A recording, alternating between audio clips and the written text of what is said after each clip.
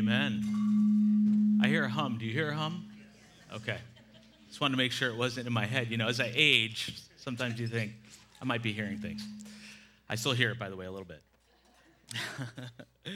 Oh, it's good to be together this morning. Welcome to our family. I'm Dan. I'm the lead pastor here. If you're new, we're just really glad you're with us this morning. I'm excited today because we're going to take another step deeper into understanding who the Holy Spirit is and how to live with him and walk with him today. So I'm going to pray as we start. Let's pray together.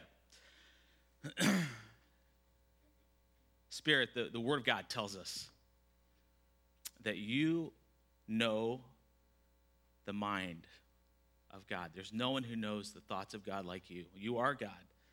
And we come to you today to ask for you to open up to us the deeper things about yourself and about God.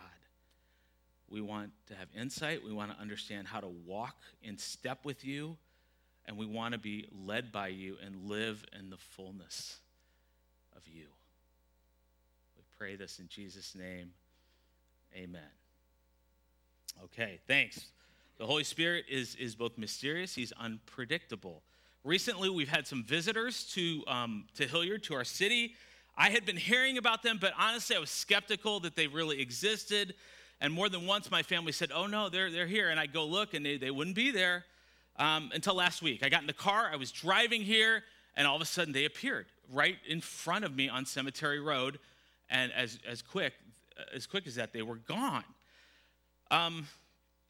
Last Wednesday night, it got a little more personal because we had some people over, some LCCers, and we were in our house, and we heard something on the roof, all right, of the house. Like, what is that? We walk outside, and one of them was there. And I'm talking about the turkeys. Do you know about the turkeys? Oh, my gosh. The wild turkeys have come to Hilliard. I don't know why they're here, but they're here, and always three of them there are. I don't know if you've noticed that, but they tend to be in threes. They seem to come and go as they please, and they're very mysterious, kind of like the Holy Spirit. And listen, if somebody can use an illustration about slushies with the Holy Spirit, I think I can use wild turkeys, okay? But in all seriousness, I think the Spirit's unpredictability, his mysteriousness, if that's a word, it kind of keeps us sometimes at a distance from him and even pursuing what he's about. So today I hope all that changes for you because he is too important to miss. He is too crucial to our spiritual growth to not enter in today. So let's recap a little bit of where we've been the last few weeks as we've been learning about him. We have learned that he is both God and a person. By person, I'm not talking about he exists in bodily form because he's spirit, but a person in the sense that he has knowledge, he has feeling, he loves, he grieves, and he's got will. Yes, the Holy Spirit has a will. We see this in the book of Acts, right? When Paul tries to go one way and he's stopped by the Spirit. We see it in Acts 10 when Peter's speaking. Now, Peter spoke a bunch of times to crowds. But in Acts 10, the Holy Spirit came on all who heard. We see it in Acts 13. Listen, the church worshiped and they fasted all the time. But in Acts 13, the Holy Spirit literally chooses to speak. And he sends out Paul and Barnabas for a mission. In 1 Corinthians 12, the Spirit hands out gifts. And it tells us that he hands them out individually as he wills. That's what the scripture says. The Holy Spirit has a will. We're going to unpack that a little bit more later. We also learned that the Holy Spirit coexists with the Father and Jesus in perfect oneness as God. We can't think too hard about this. This is a matter of faith and just trusting what the Word of God says. But God is one, and he exists in three persons. Together they work in concert to accomplish the will of God. And then we talked about how they did that in the life of Jesus. Right? Because when Jesus was here, what we see is he was in perfect union with the Holy Spirit. John Castle talked about this, right? He yielded to the Holy Spirit. He lived in and through the power of the Holy Spirit. His life, his death, his resurrection, they represent the coordination of all members of the Godhead to see the mission, to see the will completed. And finally, last week, we learned that something big happened with the Holy Spirit after Jesus left. And Jesus predicted it would happen in John 14 before he was about to leave, before he was about to go to the cross and then leave. He said that the Holy Spirit would come. This is what he said in John 14. And I will ask the Father, and he will give you another helper to be with you forever, even the Spirit of truth, whom the world cannot receive because it neither sees him nor knows him. You know him, for he dwells with you, and he will be in you. He will be in you, and this is big. This is a transition, big change. Jesus promises that the Holy Spirit will be in his followers forever. Jesus then went on to die for our sins, to rise from the dead. And after he rose, he told his followers to wait for the Spirit to come. And in Acts 2, it happened. We talked about this last week. The Holy Spirit was unleashed with great power at Pentecost. And the Holy Spirit did exactly what Jesus had predicted. He entered those who were believers, Jesus' followers. So the big change came. The Holy Spirit was now in the followers of Jesus. Now, humor me for a second, all right? So what? What does that mean for us today? I'm going to go up to the upper stage. What does it mean for us today that the Holy Spirit is in us? What kind of difference does it make in our lives? What does it matter in the day-to-day that the Holy Spirit is with us? So what I want to do is I want to quickly walk through the role of the Holy Spirit, all right, in our lives. And I want to talk about not just the lives of followers of Christ, but even the lives of people who don't know Jesus. So we've got something here. You can probably hopefully see this. This side represents before Christ, okay? And I want to introduce you to somebody here. And as we go through this, I know you're wondering what's going on here, but as we go through this, we're going to ask a couple questions, two big questions that maybe you think about too. One is, why don't I seem to be experiencing the Spirit in my life? Okay? We're also going to address, how am I led? What does it mean to be led by the Spirit? So this represents a human being. Let's call him Boba. Okay? He's just a man trying to make his way in the universe. That's just what he does. And let's say, just for illustration's sake, that he has zero connection with Jesus, okay? Doesn't know about the cross, has zero connection. What is the role of the Holy Spirit in his life? Now, you would say, right, nothing, because he's not connected with Jesus. Let's look at Job, chapter 34, 33, verse 4, actually. I'm going to go back one here. There it is. Job said these words, "The Spirit of God has made me, and the breath of the Almighty gives me life." The Holy Spirit is often referred to as the life giver. In the Greek, it's the word pneuma is used. That's breath. He's the generator of life, both biological and spiritual. He's not the Force like we know in Star Wars, because he's personal. In the New Testament, the word for power that's associated with the Holy Spirit is the Greek word dunamis, which is, we get the word dynamic from, or dynamite. There is power associated with him generating life and bringing life, both in biological and spiritual things. We also read in Job 34 that if he were to leave and be taken away, we would cease to be. He's a sustainer too. Now, whether you know Jesus or not, like Boba, you benefit from the Spirit. Okay, so Boba just benefits as a human being because of the Spirit of God. But we've seen Boba's actions, right? He's got a little interest in spiritual things. Why? Why do people sometimes just not even think about God?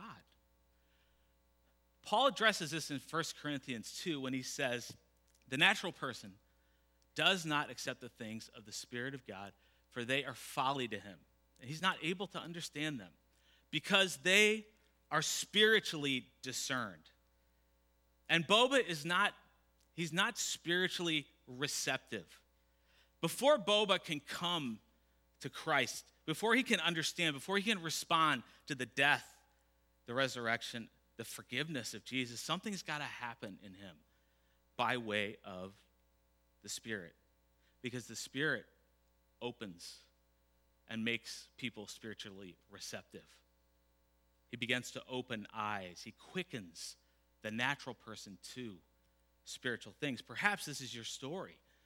Maybe you were walking through life and all of a sudden one day it hit you. What am I doing?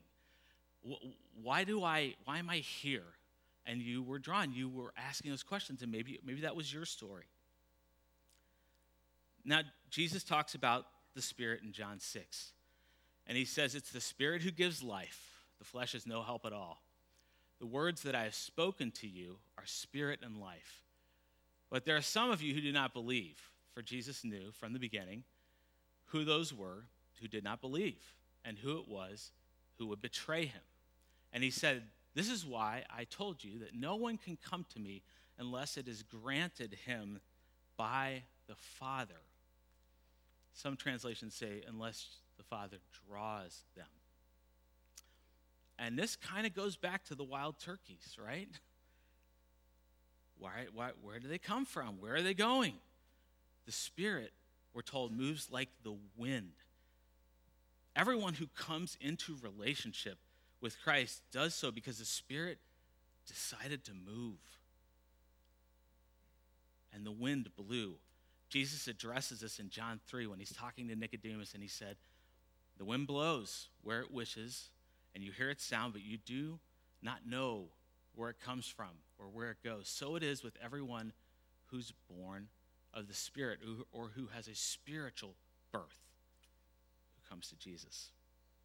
You ever wonder why people can sit for ages, like even in a service like this, where we talk about Jesus all the time, and then all of a sudden one day after maybe years, something clicks, that they become receptive and they embrace the Spirit. Well, part of the technique, if you want to call it that the Spirit uses to draw us and to open our eyes is conviction.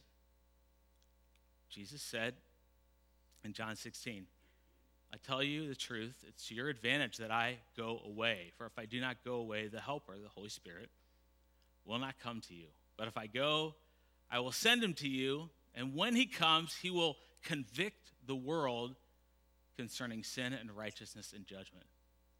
John unpacked this a little bit. He talked about the word convince and its relation to convict. Ever wonder why people sometimes they get to the end of their ropes? Maybe it's something sin going on in their life. Maybe it's an addiction, and they hit the bottom, and then all of a sudden they're receptive. Or they've been living their life the way they thought it would go, and then it disrupts, and they're receptive. Or why suddenly somebody thinks about, oh my gosh, there's a life after this life. What's going to happen to me? It's the Spirit. It's the Spirit that opens people up to those questions and to the possibility that there's a God. Maybe you're here right now. Maybe you're at that place where you're starting to ask those questions. I would encourage you, ask God to reveal more to you through his Spirit, to open your eyes. Well, for illustration purposes, there's good news, man. Boba has received Christ. Oh my gosh, we've been praying for Boba for a long time. We perhaps even have like a baptism service for Boba, which would be kind of cool, right? So we get here. So he's now with Christ, all right? So it's a cause for celebration. And now, what happens? When Boba has now trusted in Christ's death, his resurrection, he's asked him to be in a part of his life. He's going to follow him as Lord. At that moment, some incredible things happen for Boba. First of all, at the moment he trusts Christ, the Holy Spirit moves in and makes his home. And he stays there forever, just like Jesus said. The Apostle Paul reaffirmed this. Let me go back one here. Okay, here we go. In Ephesians 1, Paul says, in him, in Christ, you also, when you heard the word of the truth, the gospel of your salvation, and believed in him, you were sealed with the promised Holy Spirit, who is the guarantee of our inheritance until we acquire possession of it to the praise of his glory. You are sealed with the Holy Spirit. It's official. That word is like, there's a stamping on you. You've been stamped. You've been sealed. Put a seal on it. You have the Holy Spirit in you. And with the Holy Spirit moving in, we have inside of us, those who know Christ, we have this life giver, this life generator. All right? And Tom shared with us last week some of the things that the Holy Spirit does in the believer's life, the Christ follower's life. He helps us in our weakness. He intercedes. When we don't even know what to pray for, he intercedes on our behalf. He works out good in our life. He makes us like Jesus. And he glorifies us. We have all of that behind us. We have the Holy Spirit, the wind of the Spirit at our back. He's championing us in Christ. Well, how does he do that? How does he accomplish those things that we see on the screen? What does he do? Well, Jesus tells us exactly how he works. In John 14, he says, but the Helper, the Holy Spirit, whom the Father will send in my name, he will teach you all things and bring to your remembrance all that I've said to you. Peace I leave with you. My peace I give to you. Not as the world gives, do I give to you. Let not your hearts be troubled, neither let them be afraid. So we've been given the peace of God, the Holy Spirit. We have a teacher, someone who's going to guide us in our life into what Jesus said. We have a reminder, man. I could use a reminder. I need to be reminded of these things.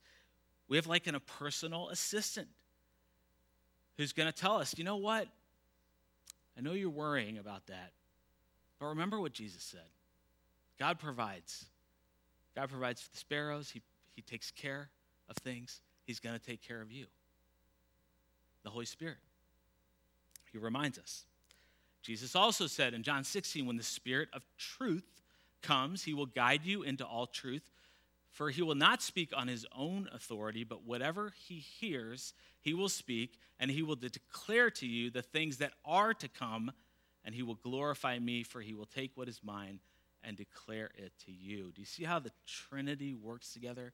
The Spirit is glorifying Jesus, and the Spirit is not working independent of the other members of the Father and the Son. But he's giving us, he's passing on to us our marching orders. This is what the Father wants you to do. He guides us into what is true and what is right. He declares what is coming to us. Now you remember the natural man we talked about earlier, right? Before Boba's conversion. Remember? Well, Paul addresses what it's like now that we know Christ. And he says this, now we have received not the spirit of the world, but the Spirit who is from God, that we might understand the things freely given us by God. So there's an illumination here that happens through the Spirit. He not only opened us to the cross, but now that we have Jesus, he is opening up further to us the spiritual, the deep things of God. That's what he does. And he does it for the purpose of making us more like Christ. All that happens when Boba trusts Christ. Now, that's not all that happens. There's more. And it's no wonder that Jesus said, it's good that I go away, because there's some cool things that happen. The Spirit also has gifts to give to each person. And he gives them, as we read in 1 Corinthians 12, as he wills. He hands out special ways he's going to work through individuals to accomplish his purposes in the body. And these gifts, when they're under the control of the Holy Spirit, watch out. God's going to use them in powerful ways to build up the body. In 1 Corinthians 12, it's addressed. I'm not going to put it up there, but it talks about, if you want to read that chapter, it's a great chapter to read. But it says each of us is given these gifts, and they're all empowered by the same Holy Spirit in our lives. And then we get to verse 13, chapter 12, where it says, "For in one Spirit we were all baptized into one body." Doesn't matter ethnicity, nationality, doesn't matter work situation. We were all made to drink of one Spirit. So there's a sense of we are together. We are being given gifts to build the body, and the Spirit that we drink from together empowers us to do that. He generates life through those gifts. The gifts were not given to bring attention to ourselves or to say, wow, look what God gave me.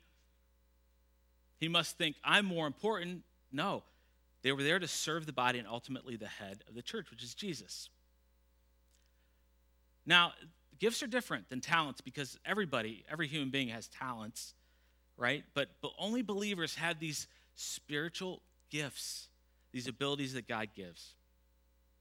We talk a lot more about that, but here's some of them we see in Scripture, all right? So back to Boba, who is in Christ now. And he's got the Holy Spirit championing him from the inside. So what comes next? Well, what if I told you nothing? Nothing comes next.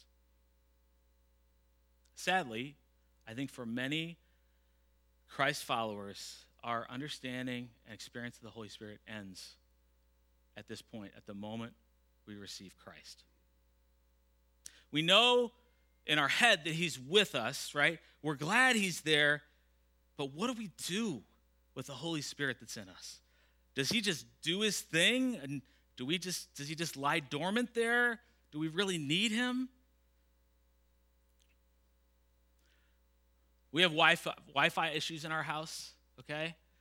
And I know it immediately when it's happened because within 10 seconds, sometimes I'll even count if I notice it's gone out.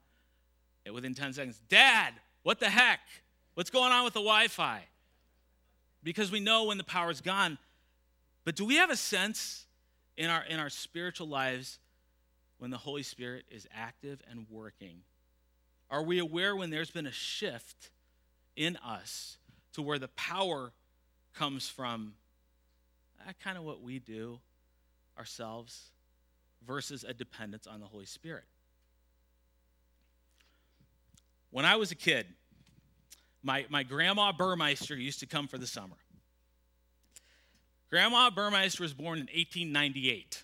All right, she's not alive anymore. And when I was in junior high, I was kind of a punk. And she would come for the summer. She'd watch General Hospital. Yeah, she got our whole family hooked on it at one point. But it's interesting. As a junior higher, I was not interested. I kind of avoided my grandma. She smelled funny. She had the perfume, this old perfume. She was quiet. You know, when we would eat, we'd all be done in like 10 minutes. She'd be there an hour later still eating. Mom would make us sit at the table till it was done. So I just avoided her at times. I'm not proud of it or anything. I could have engaged her at any time. I could have entered in with her. But for a long season, I didn't do that really until high school when I kind of unpunked at that point. The point is that she was in the house, right? But I didn't know her. I didn't experience her. And just because we have the Spirit in us doesn't mean we know the Spirit. It doesn't mean we know what he wants. It doesn't mean we automatically are tuned in or listening to the Spirit. It doesn't mean that we're available to the Spirit. So I want to say this as powerfully as I can this morning. We have got to know and understand who the Holy Spirit is. As much as we need the blood of Jesus to be forgiven, we need the Holy Spirit in our lives to grow and to be like Christ. Or we will do it in our own flesh. We can't do it without the Holy Spirit. And we have an active role to play in pursuing the Spirit. Now, we can't make what the Spirit wants to happen. He acts how he's going to act, but we can yield to the Spirit. There's a partnership that happens between us and the Spirit. And we are intended to be desperately dependent on him for our life and how we go about it. We're told in 1 Corinthians 12, which we looked at earlier, that we're to drink. We're to drink. What does that mean? That's a powerful picture, isn't it? If you don't drink physically, right? If you don't drink, you die. We were given the Spirit to drink from again and again in our life. And we're even commanded not to go to other places to drink, but to drink from the Spirit. Ephesians 5:18 tells us, don't be drunk with wine that leads to debauchery, but be filled with the Spirit. That word in the Greek, be filled, is be continuously filled with the Spirit. Keep drinking. Constantly look to embrace the direction of the Spirit. Now, there's a lot of debate. I didn't really want to get into this today because it's a sidetrack. Because there's debate about, like, some people believe that the Spirit comes fully at our salvation. Others believe that there's a later baptism of the Spirit. Personally, I don't believe that. As I look at Scripture, I see there's one time when the Spirit enters, and then there are fillings that happen in our life as we yield to the Spirit and as he does his work. We're called to yield. So what's it mean to be filled with the Spirit? Billy Graham talked about this. He's an evangelist. I think enough time has gone by that I need to explain who he is. He's an evangelist that God used to reach millions of people with the gospel. And he said, when we receive Jesus Christ as Savior, our spiritual capacities are extremely small. At that moment, we've surrendered to him as Lord and Savior as best we know how to. It may even be proper to say that we're filled with the Spirit at that time in the sense that we are under the influence and control of the Spirit. However, there's still many areas of our lives which need to be yielded to his control. And we may not even be aware of them at that moment. When we grow in the grace and understanding and knowledge of Christ, our spiritual capacities enlarge. And that is by the Holy Spirit. So Ephesians 5, which I just read, presents this idea that we can be under the influence and control of something else that can actually prevent us from being under the influence and control of the Holy Spirit. In this case, the example used is wine, right? Because what does wine do? If you drink too much of it, it alters you, right? It alters being able to be influenced. It alters control. But wine is just one example. Don't be drunk. We talk about this all the time around here. Don't be drunk with your phones. Don't be drunk with social media. Don't be drunk with your politics or your games. Gaming is a huge issue now of control. It's taking over a lot of people. Don't be drunk with your sports, your work, your money. That doesn't mean you can't do those things, but we're talking about influence and control. Who's calling the shots in your life? When you're drunk, you're not under the control and influence of the Spirit, who is the one who transforms us. So when that happens, we become less and less available. Our yieldedness diminishes. We stop listening to the Spirit. We stop asking what the Spirit would want. If it goes on long enough, the Spirit actually becomes now an obstacle to us, to the flesh, because the flesh wants what the flesh wants. Now, we don't lose Jesus or the Spirit when this happens, but we seriously stunt our growth in Christ to become more like him. And it has a trickle-down effect on the rest of our family. It has a trickle-down effect to this body too. So Paul talked about this battle that goes on between the flesh and the Spirit. He talks about it in several places. Let's look at Romans 8. It says this, for those who live according to the flesh, what comes naturally? Our sinful nature, right? set their minds on the things of the flesh. But those who live according to the Spirit set their minds on the things of the Spirit. For to set the mind on the flesh is death, but to set the mind on the Spirit is life and peace. For the mind that is set on the flesh is hostile to God, for it does not submit to God's law. Indeed, it cannot. Those who are in the flesh cannot please God. You, however, and this is where Paul is so good at reminding them who they are. You, however, are not in the flesh, but in the Spirit, if, in fact, the Spirit of God dwells in you. That's actually supposed to be read since the Spirit of God dwells in you. That if is supposed to be read that way in the language. Anyone who does not have the Spirit of Christ does not belong to him. But if Christ is in you, although the body is dead because of sin, the Spirit is life because of righteousness. So there's this raging battle going on for control and influence. On one side, we've got the greatest champion, the life giver, the Holy Spirit. On the other side, we've got our flesh, which is literally a death giver. Because in our flesh, we're hostile to God. We forget who we are. We forget the truth. And if it goes on long enough, we end up grieving the Spirit of God. So in Galatians, Paul talks about this again in Galatians, and he gets to the end of that section. He says in Galatians 5:25, if we live by the Spirit, let us also keep in step with the Spirit. Let's walk with the Spirit. Many of you are really good at keeping in step, right, with what's going on in our world, current events, things like this. We're meant to be in step with what the Spirit is doing and how he's moving. Billy Graham, again, he said, Christians have more equipment and technology for evangelizing the world than ever before, and there are better trained personnel. But one of the great tragedies of the present hour is this. Christians so lack the fullness of the Spirit with its true dependence on God's power for their ministry, for their lives. So what does it look like? What does it look like? How do I set my mind on the Spirit? We can do these things. This is what the Scripture tells us. This is what helps us set our mind in the Spirit. First, ask. Jesus said in Luke 11, listen, as much as fathers on earth like to give good gifts, the Father does more. So he says in Luke 11:13, how much more will your Father in heaven give the Holy Spirit to those who ask him? So we ask. Second, the Word of God plays a huge role in the Spirit, setting our minds on what the Spirit wants. The Spirit illuminates. It teaches, it reminds us through the Word of God.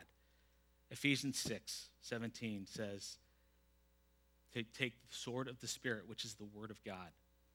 In Hebrews 4, it says the Word actually is alive and active, and it penetrates into, and it judges our attitudes, the thoughts of our heart. That's how we set our mind on the Spirit. We're also told in Ephesians 6:18, which that's a misprint there, should be 6:18, to pray. And in the Spirit, pray on all occasions. We read earlier about drinking from one Spirit together. That's all over the New Testament. And then finally, consider how to walk in step with the Spirit. What does the Spirit want? What does the Spirit do? Who is the Spirit? We know what the Spirit's trying to do in us, right? Because what he's trying to do is produce fruit in us. The fruit of the Spirit is love, joy, peace, patience, kindness, goodness, faithfulness, gentleness, self-control. He's trying to produce those things in us. And he is absolutely committed to transforming us to be like Christ. If it takes blowing up our lives, he'll do it for the sake of drawing us more. He's bent on our transformation. Sometimes he'll use a quiet voice. Hey, remember what Jesus said about forgiveness? How does that apply? So we've got this champion on our side. We've got somebody who's championing us. And at the cross, we've already been made right with God, and the Holy Spirit is trying to get us to champion us to live in who God has already made us to be. So let's close with those questions. Why am I not experiencing the Spirit? That's the first one. Why am I not experiencing Spirit? I think this actually may be the wrong question to ask. Well, it depends. If the question we're asking is, why am I not experiencing the signs that I saw in Acts 2, the tongues, the fire, I think we're asking the wrong question. Because we have seen time and time again that it is God who apportions the Spirit as he wills where it's going to be. So I think we're asking the wrong question if we're looking at that as the evidence. But if you're asking, why am I not experiencing the transforming power of Jesus in my life, I'd ask some questions. One, is the Holy Spirit, do you know Christ? And is the Holy Spirit you have in you, is he more like grandma, somebody to be avoided? Are you actively engaging him? Are you yielded to him? Do you set your mind on what he thinks about? Or are you maybe drunk with something else? It's not a matter of how much we have God's Spirit, because God has, in Christ, we've been given the fullness of the Holy Spirit, all right? It's a matter of how much of me God's Spirit has. Let me say that again. It's not a matter of having all of God's fullness, the Holy Spirit. It's a matter of how much God's Spirit has of me. And the results of being led by the Spirit are what you see here. Now, we're human. Our response is to become more enamored with the gifts of the Spirit, right? Than to sit back and say, am I loving more? Am I joyful? Do I have peace? Is that a part of my life? Remember, the Spirit led Jesus to the wilderness to be tempted and ultimately to the cross. The Spirit accomplishes the will of God, not our desires. Okay? He accomplishes the will of God. And I'll just say this real quick. I'm not going to get too much into this, but if you want to read some fascinating stuff, read 1 Corinthians 12 through 14, where it talks about the gifts. One of the most fascinating things to me is that at the end of chapter 12, as Paul does address some of the gifts, he talks about that there are gifts that are, he calls them higher gifts, okay? Gifts like apostleship, prophecy, teaching, miracles, healing, helping, administration, various kinds of tongues, right? But then he says, are all apostles, are all prophets, are all teachers, do all work miracles, do all possess gifts of healing, do all speak in tongues? And the interpretation, the implied thing is no. But earnestly desire them. So there's that command there. But most people miss the next verse at the end of chapter 12, which says, and I will show you a more excellent way. A more excellent way. And it goes into chapter 13, where it says, if I speak in the tongues of men and angels, but have not love, I'm a noisy gong or a clanging cymbal. If I've got special gifts of prophecy, if I can remove mountains with my faith, but I have not love, I'm nothing. So we can look to the gifts or to the fruit of the Spirit in our lives to say, do we love? Or are we focused on some external sign or symbol? In the end, who I want to be is Barnabas. In Acts 11, this is a great verse.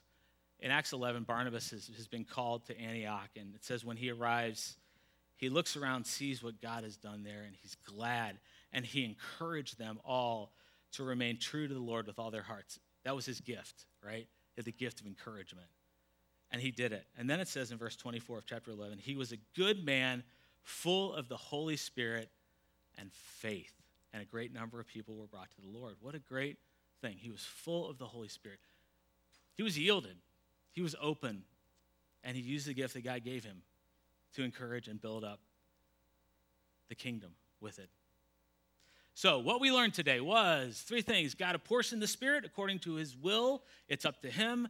2, the Spirit is active in our coming to Jesus and being transformed to be like Jesus. And 3, we have got a role to play in pursuing the Spirit and yielding to God's Spirit. And brothers and sisters, what you want out of your leadership here at LCC is not the ability to have some special program or some big thing. It's people who are submitted to the Spirit of God, who are praying, who are yielded and open and ready to respond to how he might blow. That's who we want to be. Let's pray.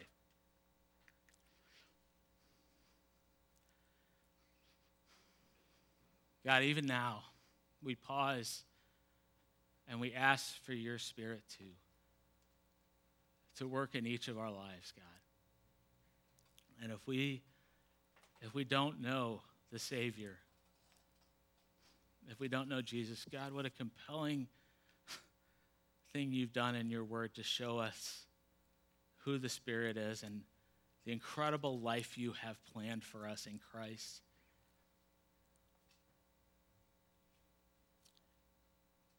And God, we want to be people who are yielded to your Spirit. We live in this world, this battle between our flesh and your Spirit.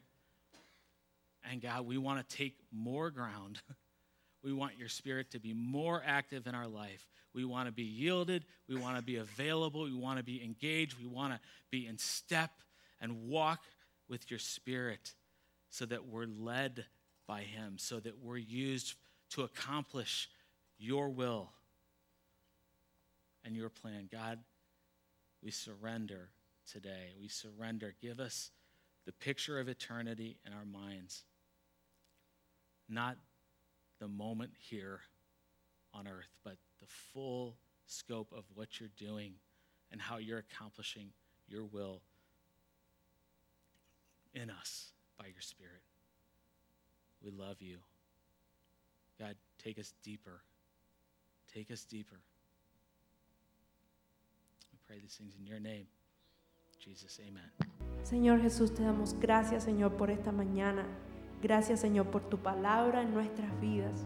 Te rogamos, Señor, que tu Espíritu Santo pueda ser derramado en cada uno de nosotros y que salgamos de este lugar, Señor, renovados en tu presencia. Bendice nuestra semana, bendice nuestra familia, Señor, y nunca, Señor, aparte tus rostros, Señor, de nuestras vidas. En el nombre de Jesús oramos. Amén. All right. Good morning. If we haven't met, my name's JR. I lead the next. Oh, you guys can have a seat. And I lead the Next Gen teams. Have a seat here at LCC. And it's May, which means something large for seniors, our seniors in high school, generally. So I invited my friend Audra here. So we have about 8 seniors. And Audra is going to represent for all of them this morning, so way to go. But Audra, I've got a picture of your family that's coming up here, and would you introduce us to these folks? So on the left is my dad, Dan. He's sitting over there. And next to him is my mom, Kristen, and then my brother, Caleb, and me. And that's them visiting me at work. I work for the Clippers. Nice. And since you brought it up, I wasn't going to make a scene out of that, but now I will. So what is it that you do at the Clippers? Like, if we show up to a Clippers game, what might we see you doing? So I'm on the promo team, and the people on the promo team, they throw shirts and they help with stuff on the field. But my favorite thing to do is the hot dog race. I get to run, and my favorite hot dog is Mickey Mustard. I refuse to put on any other costume. So if you come to a Clippers game, there's a 99% chance that I'm the one in the Mickey Mustard costume. I love it. I love it. So let me talk to senior parents this morning, and honestly, a lot of this goes to all our parents. But there's so many. When it comes to parenting, there's so many first and last, and the senior year of high school certainly highlights that.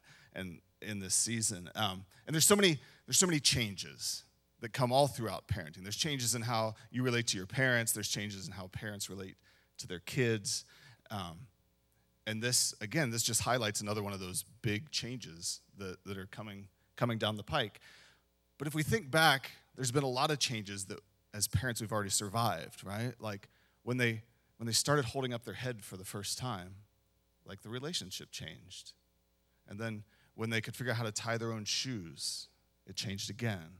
Or the first day of school, or how about the day at school where they could go to the bus stop without you, right? Or to the driver's license, or now we get to graduation of senior year.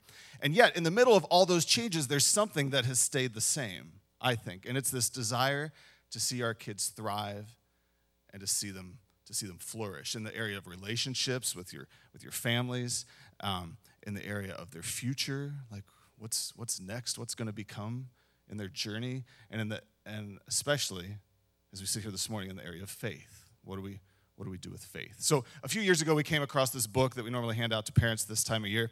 And it's this book called Growing With. And in there's this quote that defines the idea. What is growing with? Because I think what we're saying is, hey, throughout all these changes, what we're asking is for you to grow with your parents and your parents to grow with you and acknowledge the fact that it doesn't look the same all along. So here it is. And it says, growing with is a mutual journey of intentional growth for both yourselves and your children that trust God to transform us all. And if we focus on that last bit for a second, trusting God to transform us all, you know, we can pursue relational parenting and intentional parenting and have all these goals as parents. But at the end of the day, we acknowledge there are no magic parenting formulas. And the only sure thing is, parents, that God loves you, that he loves your children, and he's entrusted you to each other. And your kids are a good gift. You are a good gift to your parents. Okay, so a little bit for you, and again, all your representees, wherever they may be. First, just some things I want you to hear say. And these don't have to be things you remember right in this moment necessarily, but I sure hope these are ones that at the right moment in your journey, maybe when you need it, they click for you. And for our other seniors too. First, we aren't saying goodbye. This isn't like, sweet, that's been a fun 18 years.